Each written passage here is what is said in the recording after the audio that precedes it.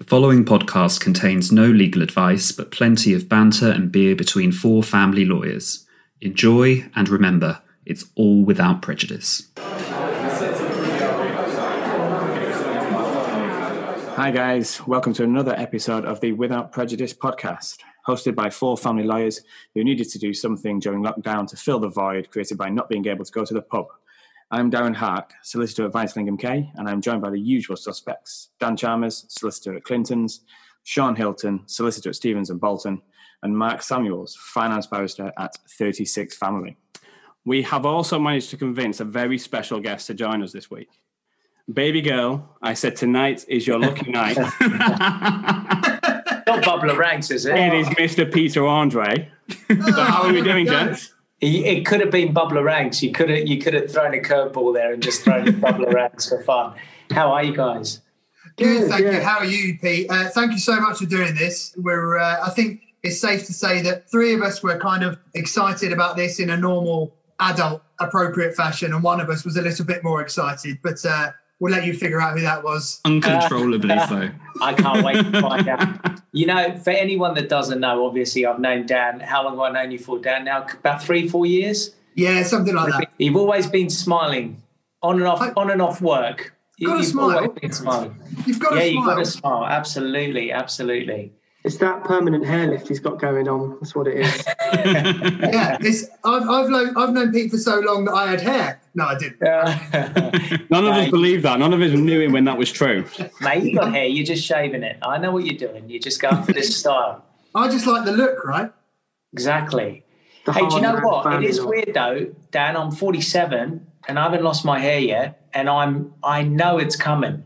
But my dad, he's 87, and he's still got half his hair colour, all his hair and half his hair colour. So half his head's black, and he's 87. And his own sister asked him when he was 60, she said, well, you got to stop dyeing your hair. And he said, I've never dyed my hair.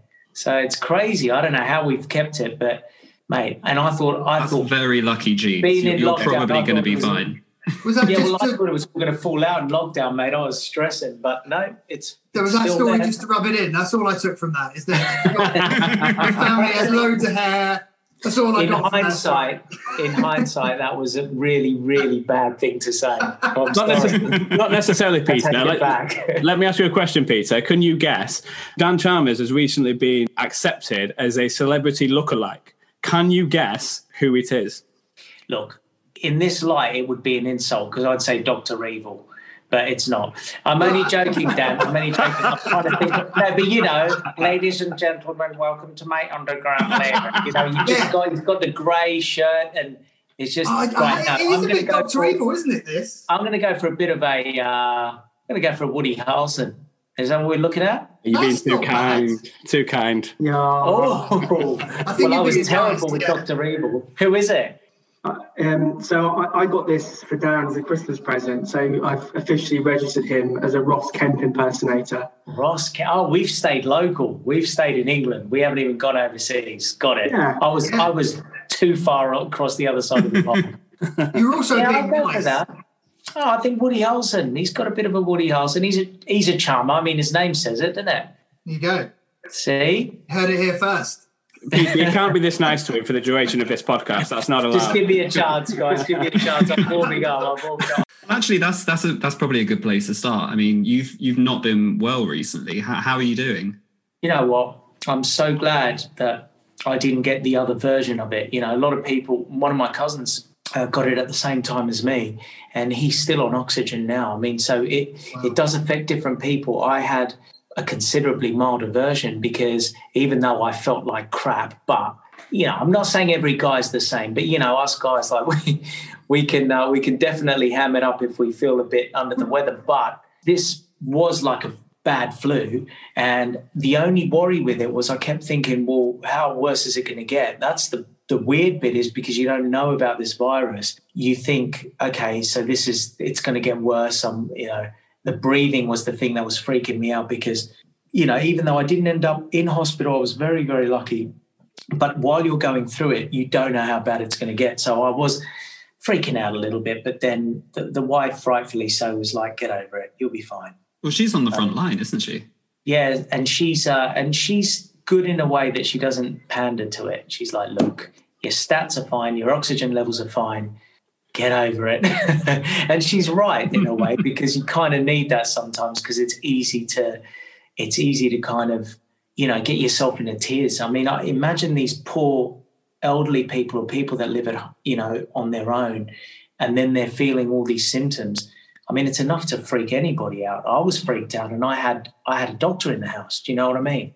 So how's Emily been, Pete? Is she I assume she's been safe and well, but struggling with work, I guess. But yeah, well, she caught the virus the first time round, and she completely isolated from the whole family. And then all of us were thinking for months, are we going to get it? Are we going to get it? And we never did. And then this time when I got it, she hasn't self-isolated. I mean, from me, she has, but I've worn a mask and stuff like that, but she hasn't kept away from me. And I think it's good, because she certainly hasn't got it from me.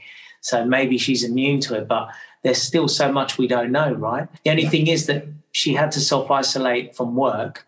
So she was doing Zoom calls all day. She was literally on the computer all day. So I was still sent to look after the kids, mate. There was no rest for the wicked.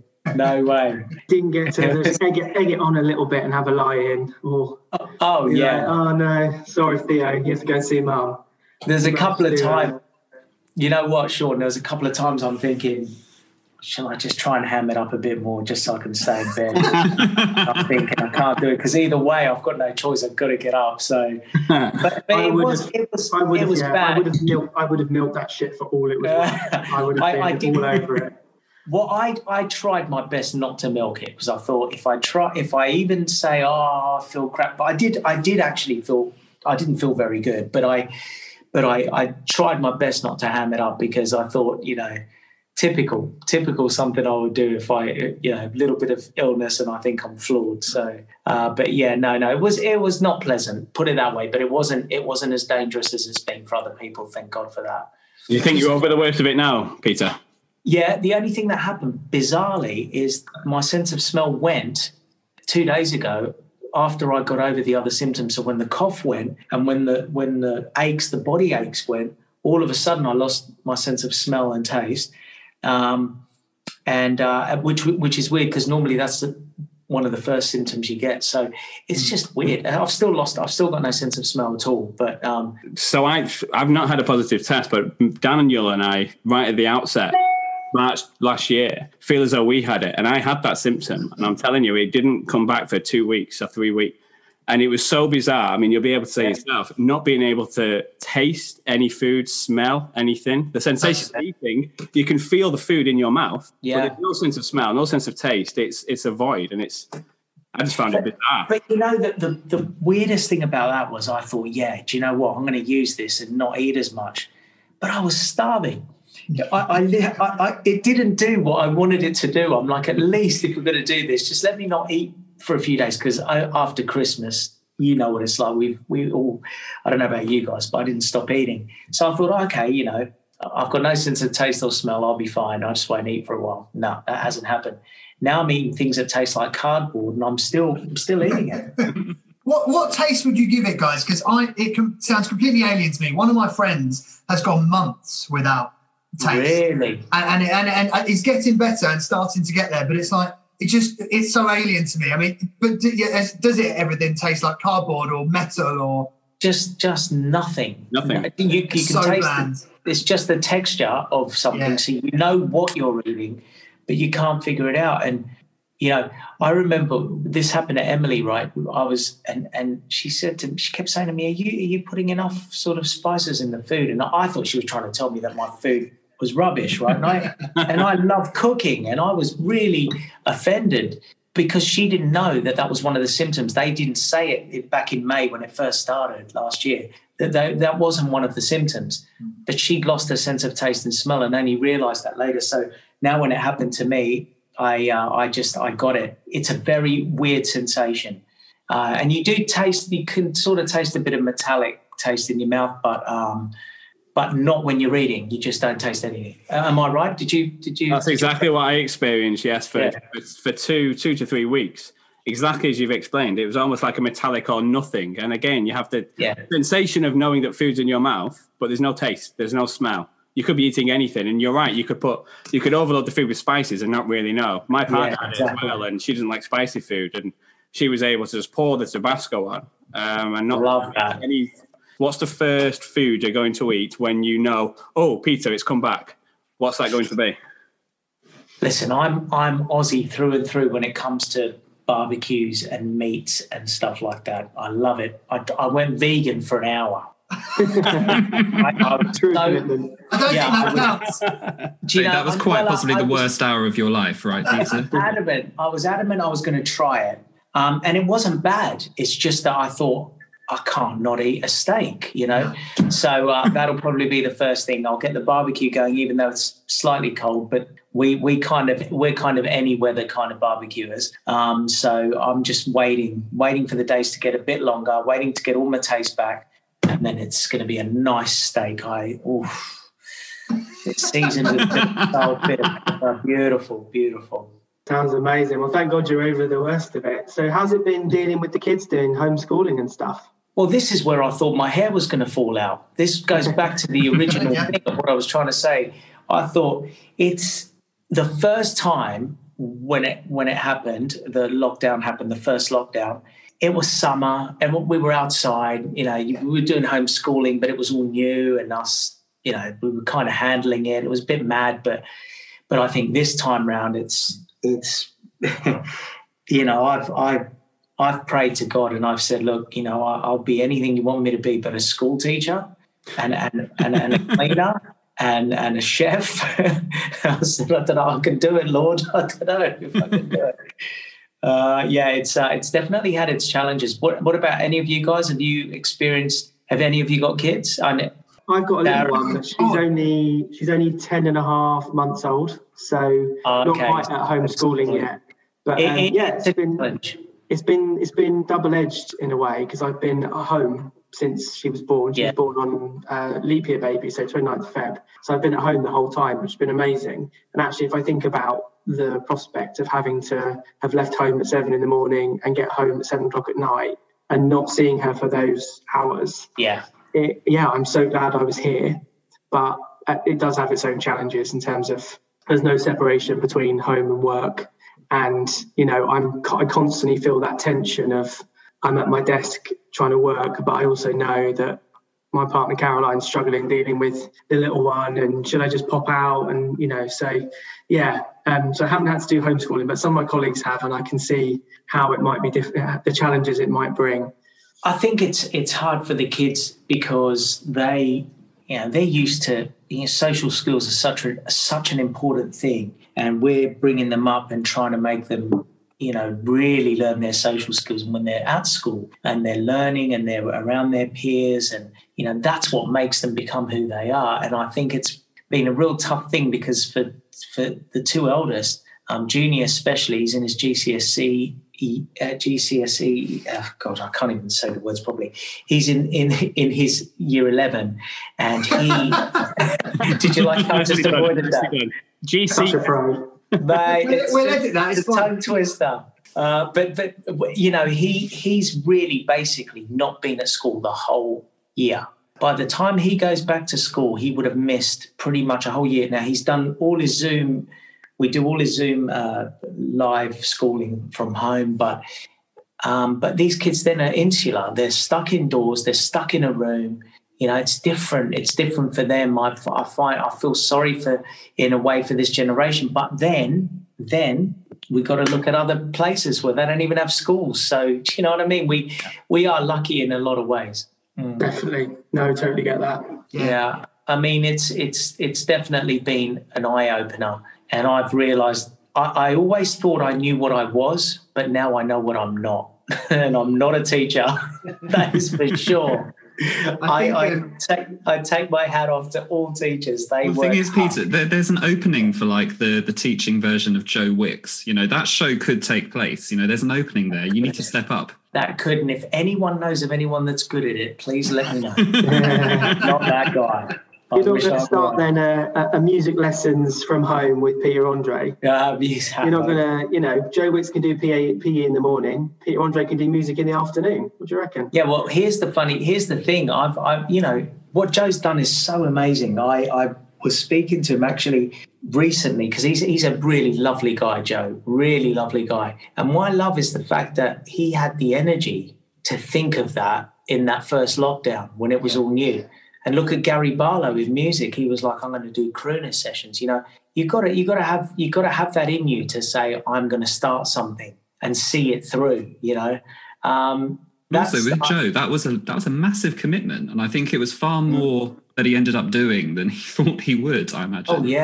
Oh yeah, and I mean he did so good, and then we're all into fitness and things like that, but then you don't want to sort of jump on that bandwagon. That's his department now, and he's doing an amazing job with it. He's just brilliant.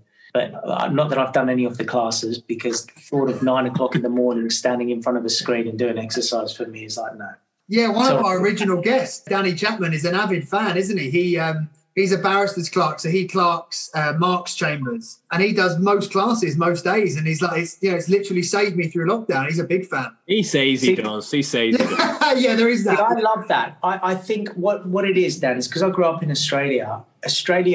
Morning and exercise always appealed to me because it was warm, it was hot. You get up early because the sun's up and it's quite hot early. You're up and about. You're vibing. You go out, you do a bit of a run, you do stuff, and then you're vibing all day. But in England, because it's cold and I get up and it's dark, the thought of exercise for me is like, no, I can't. I have to do it way later in the day when I get into a different time frame. I can't do it. I mean, this lockdown in comparison to like previous lockdowns, I'm assuming you would be in an area that's got quite a high tier, I'm assuming. How have you found this lockdown?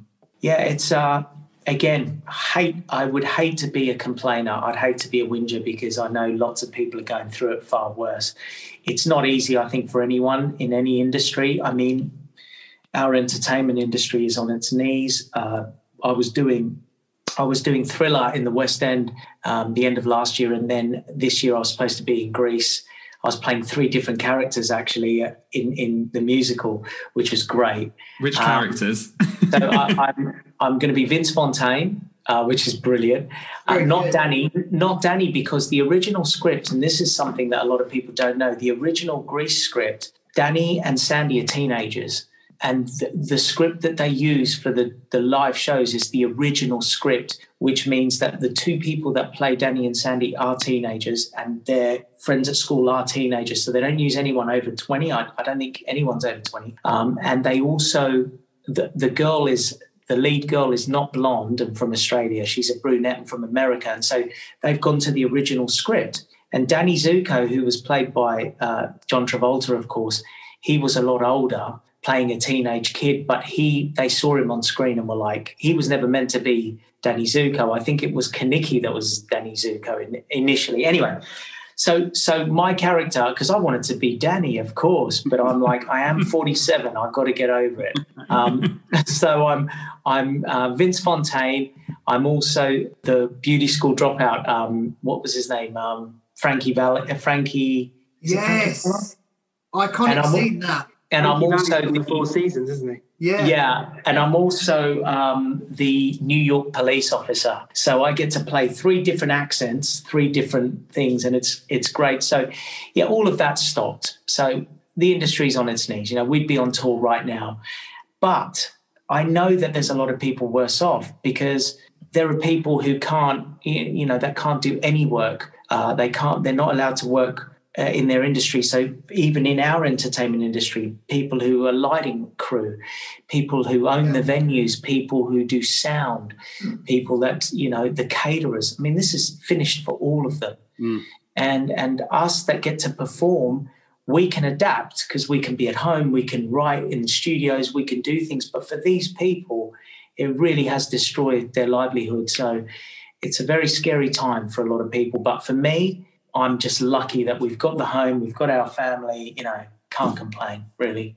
Totally right. I reckon, boys, well, I don't think we've ever given him a shout out on the pod before. We've got a friend here, called Lee Ormsby, who's a good friend of a few of ours, who performs in the West End in different shows and works in a lot of the piano bars in London. Hugely talented guy. What you were saying about the sort of getting things going, he's been doing sort of live streams on Facebook and stuff to keep himself busy. But yeah, seeing the effect it has on him and the fact that his income has just literally stopped.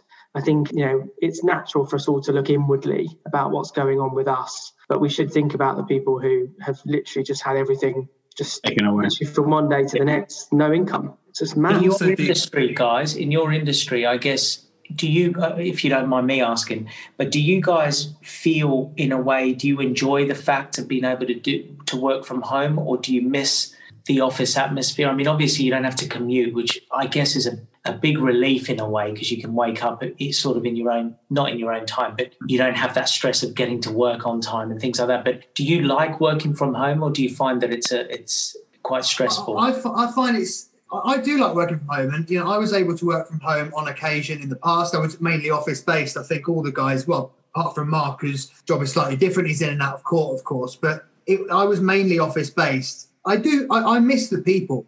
I miss the team environment. We share offices of only 2 people, so it's a good space, but I've got someone to nag or to ask questions of, and my boss is next door and I can ask questions, and it's just the kind of banter and camaraderie that I miss, really. I feel a bit, because kind of what we do as family lawyers is we deal really in other people's misfortune, really. It's dealing with, money and children matters and all the rest. But so I don't really feel, I feel a bit guilty that we've all been able to continue working when clearly millions haven't. And obviously working for the firm that I work for, as you know, Pete, in the industry with music and theatre and all the rest, as you say, it's just on its knees. So clients just, and that means that people who are lawyers for those clients haven't got work, and they're going to lose out. It's a ripple effect, yeah. It is a ripple effect.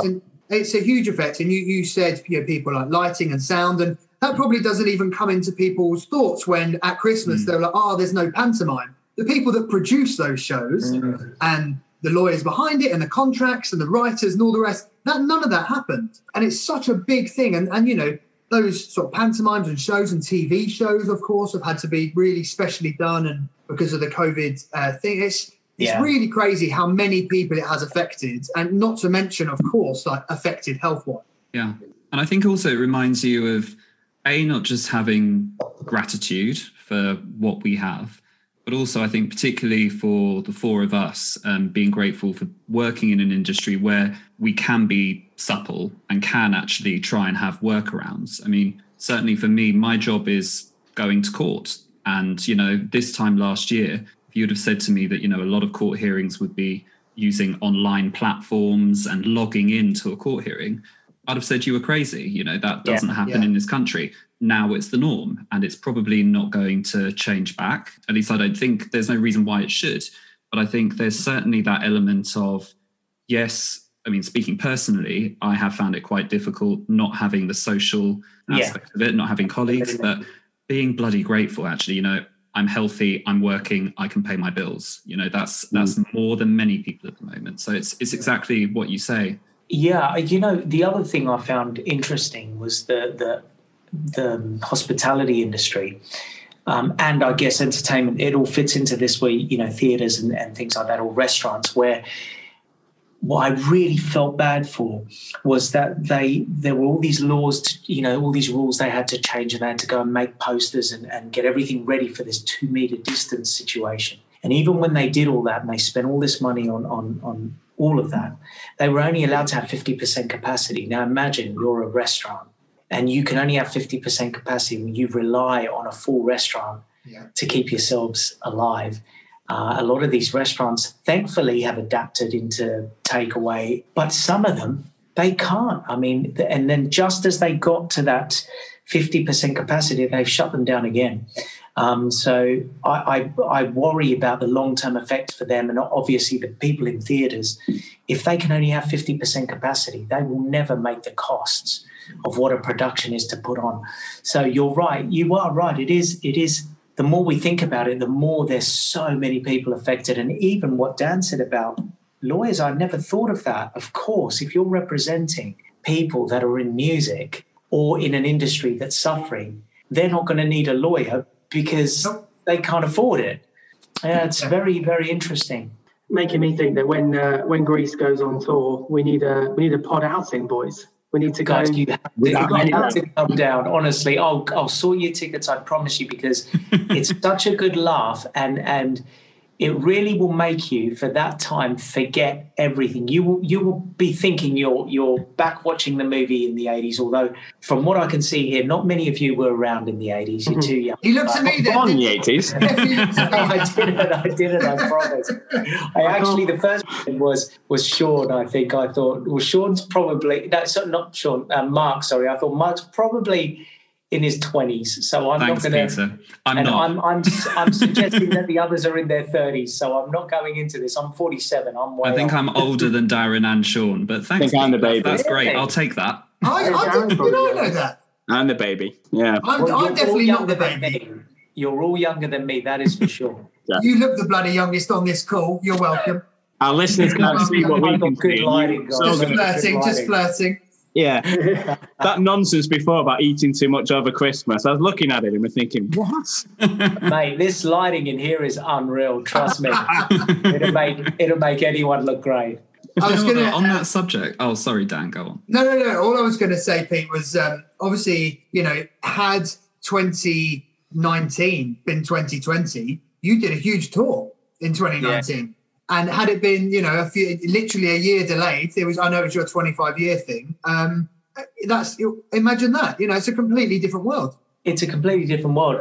But that's where I look at people like Gary. I don't know if you ever saw, but Gary and I did a crooner session. Gary Barlow, and I'm not trying to name drop in any way, but he reached out one day and said, "Look, I'm doing these crooner sessions. Do you want to do one?" And I said, "Yeah, of course." And we did a Stevie Wonder track, and it was great fun, and it was just the two of us split screen. And then since then, we've become really good friends because I knew him from the 90s, but we never really, we were in different worlds. Take That were just breaking up as I came to England. And I remember walking on stage. I've actually told him this story. So Robbie had left the group, and I never knew who Take That were because I was living in Australia. But I came to England, and there was this massive group called Take That. And as they were walking off their stage for their final performance in an arena, I was walking on for my first performance in an arena. And we walked past each other and we all shook hands, and they were very, very polite. And then years later, I'd met Robbie, and I got to know him as a person that wasn't part of that group. But then I hadn't heard from them or talked to them for years. And then Robbie became a megastar, and Take That was sort of not doing much. And then all of a sudden, in the last lockdown, he reached out in an email and said, "Look, I'm doing these things. Would you do it?" And I was like, "Of course, what a great songwriter Gary is." And since then, we've become really good friends. But one of the things that I've found really amazing by him is how he just kept going through this. Through the lockdown, he thought of the crooner sessions. He put an album together. He got it out there. The album went #1. And I said to him, What gave him the drive, and what gave Joe Wicks the drive? What gave these guys the drive? It inspires me to think I need to get off my ass a bit more, because unfortunately you can become a bit complacent because you think, well, there's nothing really I can do, so I won't. Actually, Peter, is it a question of drive? Because we know people who have done various things, and I think in some cases it is about drive and just enthusiasm and being innovative.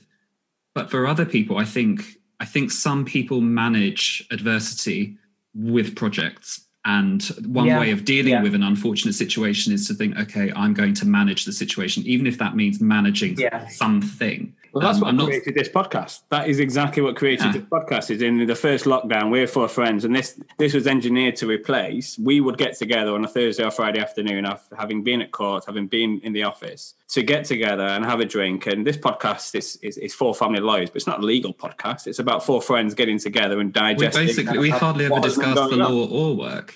Well, we did discuss in episode 1. We're going to get Peter Andre on. That was the plan.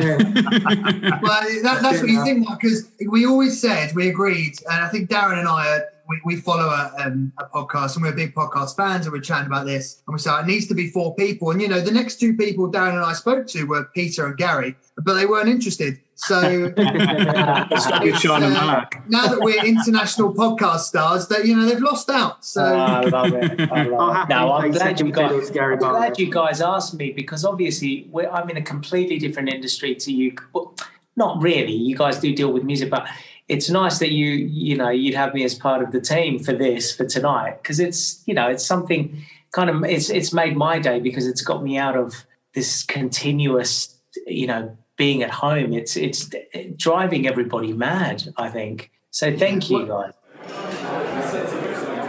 Well, one thing I'm really keen to know, right, is we have a segment, Pete, where we discuss what we're drinking on the evening. And I'm really keen. So I'm going to hand over to Sean, because it's kind of his baby. Go for it, Sean. This is mine. So this was started, so the background. I started in the first sort of series of Without Prejudice podcast, and I ended up having a different drink for each episode. So I thought I had to keep it going. And then we started joking about the fact we needed a jingle. And then someone else on the pod surprised me on one of our previous episodes and had created a jingle. So, Steve is your, musical aficionado. So it's called Sipping with Sean, is the segment. The idea is that we talk about what we're drinking each week, whether alcoholic or non-alcoholic. You're obviously recovering from the dreaded Rona, so you're excluded for this week's session. No, I'm not having a Corona, that's for sure. The other boys are in.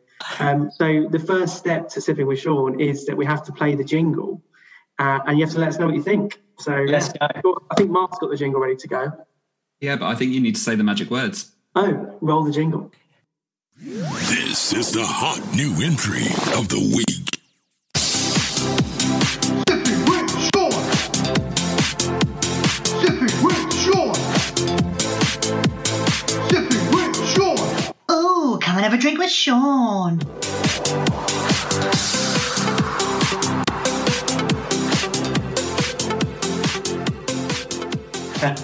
Oh, very sexy. Oh, yeah. Well, the ending sounded very, very heart radio, so I liked it.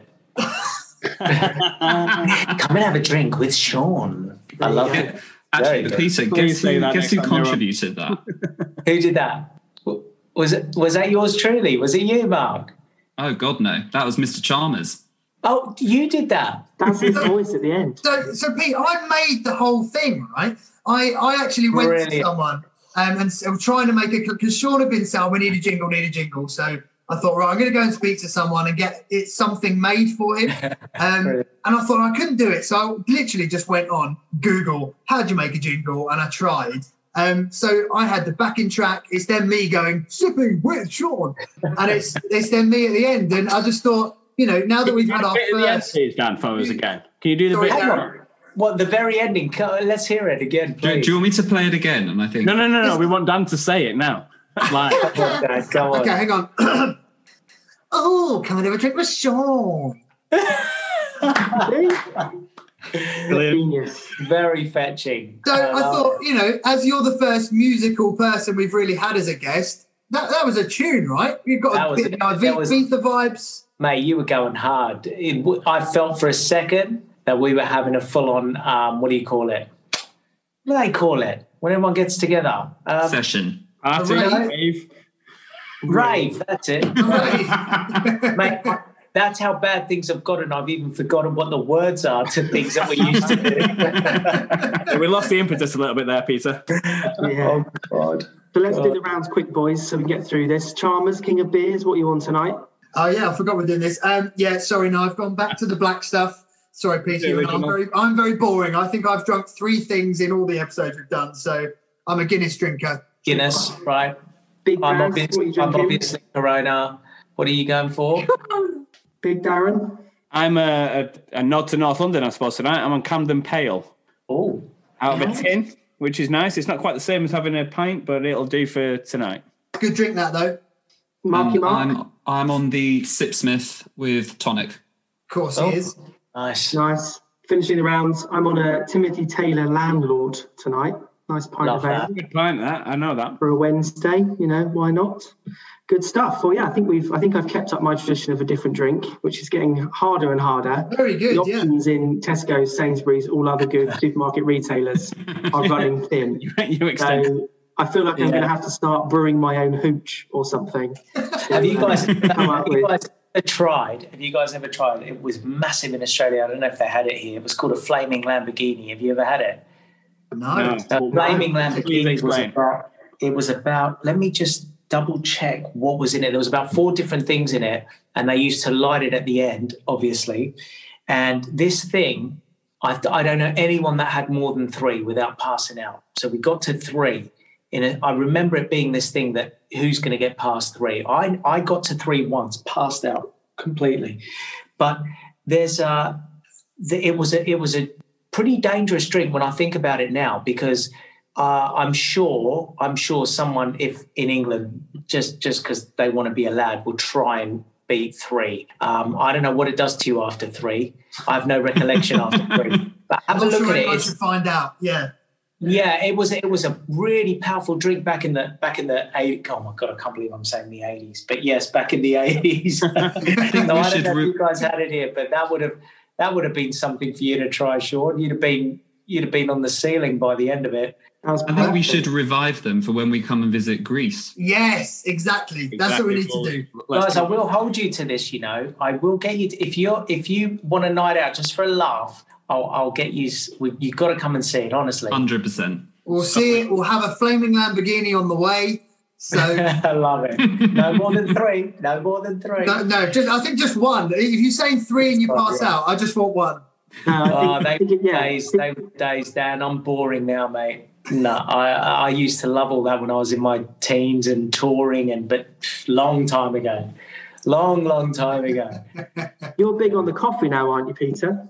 A bit of a fanatic on coffee, but that's only because it's got to be an age thing for me. It has to be. I started drinking very young, and I went into the industry very, very young. So I did all my partying until I was about 30, and literally must have been about 32, 33, and I was just like, don't want to do it anymore. Just like that. It was the most bizarre thing. I just didn't want to do it anymore. The drink didn't appeal to me. Everything just changed literally overnight. Do you ever miss it? Sorry? You ever miss it? The drink, the party, that's it. Do you ever miss it? You know what? There are certain things I miss, but you get to a point where, I feel very content. And I think once you're content, you don't think of it. But yeah, of course, I miss being with my friends and having that sort of laugh that we used to have when we used to go out, which I just don't do anymore. And I said to Emily, I'd love to start doing, like a poker night or something with my friends that I just haven't done for years. Make some fresh pizzas and, just do what we used to do and have a couple of drinks. But I say it and then another year goes by. Look, Dad, with you, we've been, let's go for dinner. Yeah, we're all excited. And it's just that I don't know what happens in life. I've told all my family that I'm best friends with Peter Andre. None of them believe me. It's escalated now. We're all going to Greece. It's escalated. We're all going to Greece. That's right. Yeah. Well, that was Pete. Sinead and I obviously came to your part of your 25th celebration at the O2. I'm not sure I've told you this. We were sat. So obviously we saw you afterwards and had a couple of drinks, but we were sat next to your family. Oh, right. So whoever was there, I don't know if it was an auntie or a cousin or someone, right? And you introduced me to them afterwards. But during the show, they were sat where we needed to get past to get to the bar. Right. So Sinead, honestly, we had a brilliant time. And I'm not just saying this because it was excellent. But we were having such a great time. One of us would go at a time and get a drink. We probably did it, 3 or 4 times. But every time we had to go past your family, who were obviously really interested and were never leaving their seats. Brilliant. As true, Peter Andre fan. But then afterwards, you introduced me to someone. I can't remember who it was. Forgive me. But they were like, you were the people sat next to us going for the drinks. And we made up afterwards. But I was like, I felt so guilty. You know what Greeks are like, mate. If they were a Greek family, they would have bought everything in the kitchen sink. They would have moved into the place. It was a good night. It was a good night. But like you said, we're going to escalate it. Instead of staying in England, mate, you're coming to Greece next year. Had to do a bit of a Greece joke. That wasn't very funny, but it was worth a shot. Love it. I'd rather go to Greece, the country, if I'm honest. Yeah, I was going to ask something. So we obviously, family lawyers generally know how to have, we're quite good fun, I like to think, but lawyers are known as being pretty dry. And all of us have had to sit through some pretty dire sort of drinks evenings / presentations, awards nights. What do you think, without forcing you to name names, what's the worst corporate appearance you've ever had to do? What's the worst or most cringe-worthy thing you've ever had to do? This. You're not allowed to say this. Yeah. Okay. Here's one. So Kazakhstan, of all places. Kazakhstan. Yeah, Kazakhstan. Before, it used to have a different capital in Kazakhstan, and now there's a new capital. And I was asked to go and open the new capital to perform for the president of Kazakhstan, right? It sounds very Borat. I think it was so weird. This was before Borat, yeah. And I remember I went there, and I'd never experienced anything like it. And they generally do not. Someone from Kazakhstan might be listening to this going, well, this is not true. But what I was told is, don't expect anyone to clap. They don't do that. They'll watch the performance, and then you just leave, right? So it was, I mean, literally you could hear a pin drop in this place. Imagine you're performing for the president, if it's president in Kazakhstan, or prime minister, I think it's president. It was the strangest thing I've ever done. And years later when Borat came out and he was, sort of taking the mick of Kazakhstan, and I felt a bit bad. But actually there are elements of it that kind of remind you it's a very weird, I can't explain it to you unless you've been there, but it's a very, very strange feeling. The whole time you're there, you just feel like I didn't feel any humour at all. It was very dry, very, very, very dry. And we were all at the stage of drinking, and we wanted to have fun, and there was just a dead atmosphere. Absolutely was the weirdest thing I've ever done. Nice people, they treated us nice, but it just was, that was weird. That was weird. The performance, and you were like, let's get back on the plane. Yeah, but I mean, a lot of it is stepping back in time. So as you're driving down, you see officers with machine guns and that, and cars that are from the 60s and the 50s that are still, that's what they drive now. I don't know if it's changed. I mean, it's been about 15 years since I did that, but I remember it being like it felt like we stepped onto a movie set of some old. It was so different to anything I've ever experienced, and no matter where we went in the world, that was the biggest culture shock for me, was Kazakhstan. So there you go, something interesting, weird. That is a cool story. That is a good story. So Kazakhstan won't be your first post-COVID holiday destination then? Do you know what? It might be great now, but then after Borat's probably made them not very happy with tourists, I presume. Yeah, America's got a bit to answer for on that, hasn't he? Well, to be fair to him, I watched the second film only last night, actually, the night before, the Borat 2 subsequent movie film. Is it good? It's very good, and actually a bit of kudos back to Kazakhstan. Very anti-America, very anti what's going on at the moment in America, I might add. Yeah. Kudos to Kazakhstan. Yeah, it's an interesting place. It really is, and you feel a bit intimidated. I think that's the word. I felt very intimidated when I was there. But anyway, that was the only one I could think of, because most events are fun because we make them fun, because a lot of times when we go and perform, I bring a lot of my friends that used to perform with us way back who don't do it anymore, but I get them out of retirement and I'm like, let's go and do it, because then at least I'm with my friends.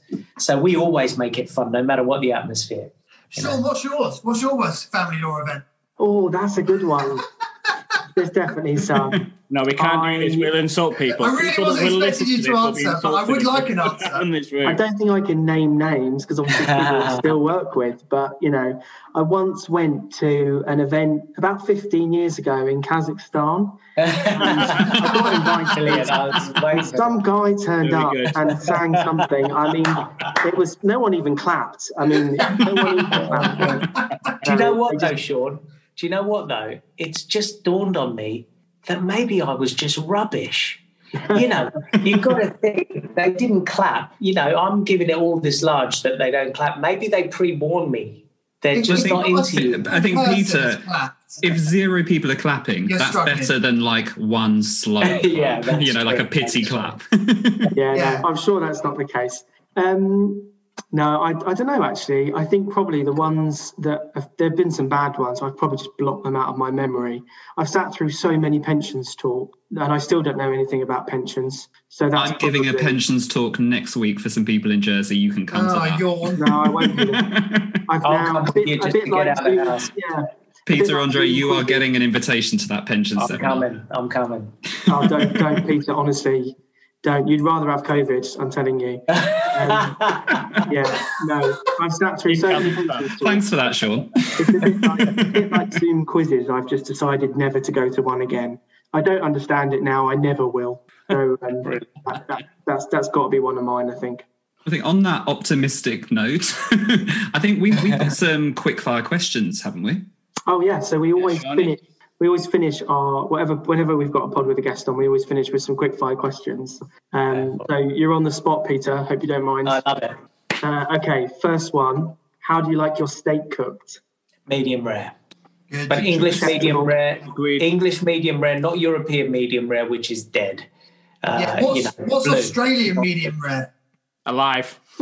Like English one, Okay. Just medium rare. Love it. Good. Okay, number 2. Favorite superhero? Oh, Quick fire, Peter. Quick fire. A quick fire. Yeah, it's called quick fire. I'll go Hulk. Darren, stop bullying our guest. No, he's right. Sorry, Peter. The clue's in the name. Next one. Kylie or Danny? Danny. Always had a soft spot for Danny. Very good. Okay. Hashtag at Kylie Minogue's getting tagged in this one. Next one. Strictly or I'm a Celeb? Oh. Don't forget that Jeanette's I'm a very nice celeb video. because my kids are the only kids ever to be born as a result of that show. So I'm going on the Celeb. Good answer. Is that true? Yeah, Junior and Princess are the only ones ever to be born as a result of that show, because obviously I got married from that show and we had kids and no one else has done that. That's Wow. awesome. If you've got any reason, that is the reason. Yes. Yeah. Although you must have been loving it when Jeanette won this year. On Strictly. Jeanette, mate, Did she win? Did I get that wrong? Yeah, she did win, I think. Yeah, in Wales. What are you on hang about on. in Wales? No, we're talking about Strictly. Strictly. Oh, Strictly, sorry, I'm still in. Jeanette. Hang on, no. Do you know what? She was in the final, but I don't know if she won. She was definitely in the final, definitely, and that's the first time she's ever been in the final, so I was so proud of her. I don't think she won. I'm not sure. Okay, moving on then, after my blunder.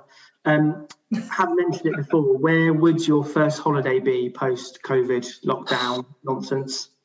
Just somewhere hot. I don't care. I don't even care if someone just puts a fake sun up in the sky. That's what I want. Anywhere. Okay. I hear you're taking us all to Greece. Oh, yeah, that's it.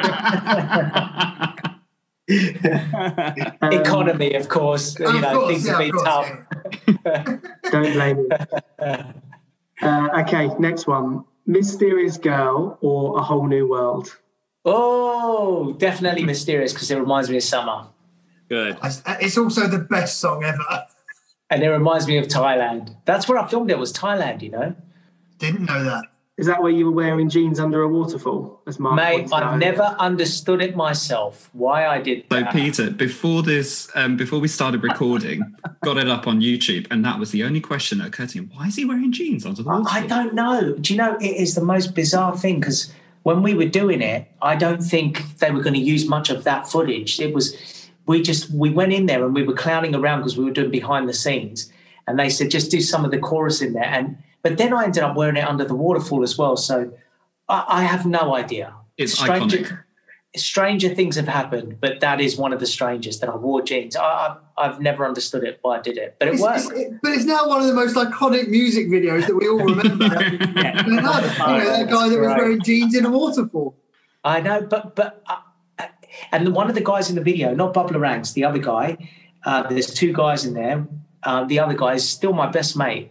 Right today, he's a builder now, but I get him on tour with me and I get him up there dancing because I'm like, no, we're going to go back to the old days. So we have great fun. And did you meet on that video, on that track? No, I didn't. Although, here's a bit of trivia for you. The song was originally called Mystery Man. No. Okay? Yeah, I promise you. So what it was the idea was, bear with me, but the idea was that like Shabba Ranks had, where the girl sang Mr. Lover Man, and then he went Shabba. The idea of this one was the girl was going to sing, oh, Mystery Man, I want to get close to you. And then I was supposed to answer back.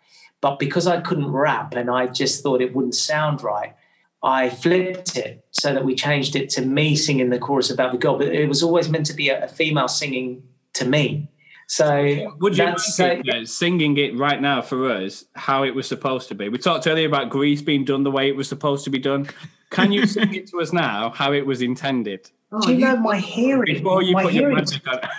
My hearing's got a bit strange.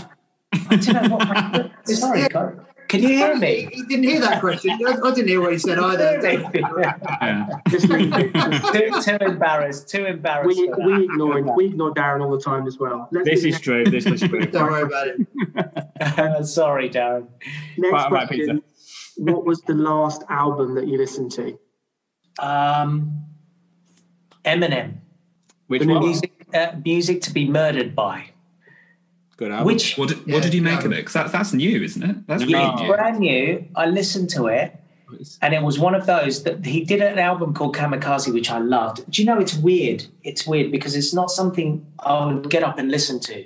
But if I go for a run, I need something like that to listen to. I need something that I can hear a whole album. And Kamikaze was great, and I liked it instantly. This one took me about 2 or 3 listens, but his lyrics are they're incredible. When you listen to him, he's incredible. And I'm not even... It's not even a genre I would, when I'm cooking, I would never listen to that, never. But going for a run, that is the one. I'm not entirely surprised by that because actually on your tour, the music you sing on stage is, the music you love a lot of the time. And you sing different songs from other artists, and it's very varied. Like it's people I think you think, Peter Andre, Mysterious Girl, think it's all the pop, but it's the music that you love is really widespread. Well, I grew up loving soul and jazz and blues and funk. They were the 4 types of music I loved. And I got to work with a lot of my heroes later on in life, but none of those songs were really ever released. But that's actually the serious side of music is what I love is soul and funk and blues. I love all that. And the stuff that I released was very poppy, which made it kind of difficult for me to be taken seriously, but I get that. But it still worked and it still was successful. So, but then the hard bit is then to try and bridge the two.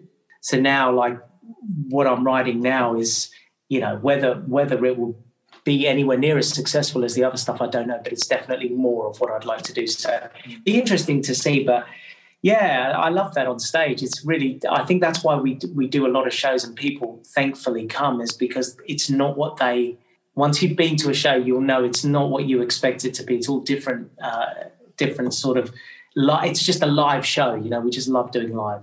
So you mentioned there, Peter, because Dan's been to your show. I sadly haven't, but if you don't sing for us in Greece, then I definitely will go. You mentioned soul. I'm a big soul fan. Who do you sing any of the soul music? Who's your soul artist? Is it Otis Redding? Is it Solomon Burke? Who's your go-to? I go as far back as Donny. I'll go as far back as Donny Hathaway. Love Donny Hathaway. Nice. Stevie Wonder. Got Sean's attention. Donny Hathaway. Sam Cooke. Oh my God, Sam Cooke. Yeah, Benny King. I mean, a lot of these guys. And actually, when I used to enter competitions in Australia, I used to sing. The judges. I remember this like it was yesterday. The judges would look and they'd go, "Yeah, who's next?" And I'd come out and they go, "Right, Peter," and they'd look and they'd say, "Stand by me, Benny King." "Yeah, no, we don't want to hear that. Next." And a lot of times I wouldn't even get to audition because they didn't want to hear, because it was a very rock culture, which rock music is great. But they were not interested in that sound in Australia when I was growing up. But yeah, man, I love all that. and all of Quincy Jones's jazz productions, as well as the stuff he did with Michael Jackson. And oh my God, brilliant! We could cut here and just leave you and Sean to go and chat about that. You and me are going to be mates. I've got a big vinyl collection of all that kind of stuff. Quincy Jones. Mate.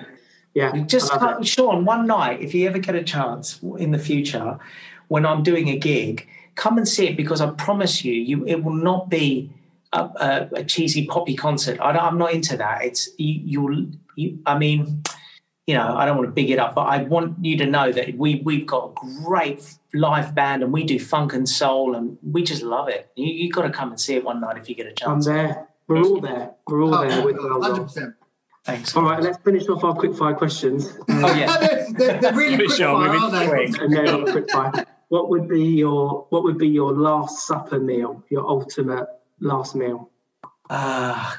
Definitely a T-bone steak, beautiful T-bone steak, mashed potatoes, or some Dauphinoise potatoes. Let's go posh, and a glass of red wine. Yeah, I'll go. Nice. Love it. Ant or deck? Ooh, brutal for the Deck, because I know I've spent more time with him, and he's such a lovely guy, and I don't know as well, so that's the only reason. Enough. And last one, I promise. Who would you nominate to be our next guest on the pod? Who do you think would enjoy coming on as a guest? And we're looking for like a, top celebrity like yourself. We're gonna put it out there. I'm thinking Gary Barlow maybe, but it's Gary's great, man. You guys should get. We might need you to put a word in with Gary. I was going to say, by the way, Pete. Well, I have asked him to do my podcast, which I'm starting at the end of this month. So, but you mean you've asked him? You know who else? Do you know who else would be good, guys? And you would love him. Gino D'Acampo. Oh, that's a good shout. Great. He's such a funny guy. He will make you laugh the whole time. Pete, but he can send him a message. I will send him a message, Dan. I will, actually, guys. I will, because he's a really nice guy, and he'll make you laugh. But just be careful who you play it to, because he can say some things that you're going to be like, that's fine. We like that. Yeah, obviously, you've listened to every episode and you're a huge fan of ours, which is why we got you on. Of course. If you could you ping a message to Gino. We might allow him on. We're kind of international podcast stars now. So, well, if you message them both, Peter, and we'll decide, shall we? Absolutely. That'd be great. Gino's the one. Send him a message and see what he says. In something of a nod to Gary Barlow, though, if I may, because my mum's a listener and she'll insist that I say this when she is listening to this. Years ago, I don't think it was a school performance. I think it was in the Boy Scouts or the Cubs or something of the like. We did a performance, and as part of that, we had to take that performance. And as part of that, I was selected out of the Boy Scouts to be Gary Barlow. And I stood on stage at about 9 years old and sang Never Forget, took my shirt off, sang in front of dozens of people, dozens, not thousands, Peter, dozens of people. And they had a whale of a time. So to be fair, Darren, you do that quite a bit when drunk. I mean, I've seen you do that. Guys, you know what? If Gary needs convincing, you can mention that, Peter. Yeah, absolutely. Last orders at the bar, please. Hey, you know what, though, guys? It's made my day, honestly, have been on here. I hope I haven't rambled. I talk a lot, but it's only because I haven't been out for a while, so it's just my way of opening up. But thank you very much. It's been our pleasure. Thank you for joining us. Yeah, if you ever need, if you want to join on a kind of, a Zoom poker night, we do that as well. So come join the boys for a bit of online poker. And when you get your podcast up and running, if you need a kind of 4 idiots and a piano type setup, I love it. We can be backing singers for you. We'll be all right. But first things first, I will send a message to Gino in the next few days, and the next time we all meet is going to be at the musical Grease, and we're going to have a laugh. Yes, that'd be amazing. Amazing. Well, I'd just like to say on behalf of all of us, thank you so much for joining us. It's been amazing. And you genuinely are one of the nicest people in the business, and you give up your time for us. So thank you so much. And cheers, boys. I've really, really enjoyed that. Thank you. Cheers, That's boys. been fun. Oh, hang on. We've got to name the pod. Oh, we've got to name the pod. Oh, we even forgot. Most important thing, and also how people can listen to this. Go on, Darren. Chuck us. Tell Pete what we're doing as well. Which bit am I doing? So I'm naming the pod. Naming the podcast. Oh, well, a few things jumped out. I thought Kazakhstan slow clap was one. That's quite good. Quite like that. I also thought of the flaming Lamborghini. Yeah. Flaming Lamborghini's good. So I'll leave it to you boys because I'm torn. I've got them both written down here. I thought, I like that. That's good. Oh, they are what would you prefer, Peter? Well, we could mix the two and have mysterious clap. But then someone will think I've got some incredibly uncurable disease. That would be hilarious. That's so much better than mine. That's so much better than what we had. Can we please we use that? The mysterious clap. I think that would be quite funny. I think that's amazing. Darren, okay. Darren, if you're happy, it's a mysterious clap. It has to be. Amazing. You realise that you've just written a Daily Mail article there. Thank you very much. Peter Andre has the mysterious clap. Right, I'll wrap it up then by saying people know where to find us. You can listen to us on Spotify and on Apple Music, and you can find us on Twitter at the WP Pod, and you can email us at the Without Prejudice podcast @gmail.com. And yeah, just to wrap up, say thank you, boys, and thank you again, Peter, for joining us. It's been an absolute joy. Thank you, guys. Cheers, boys. That's time.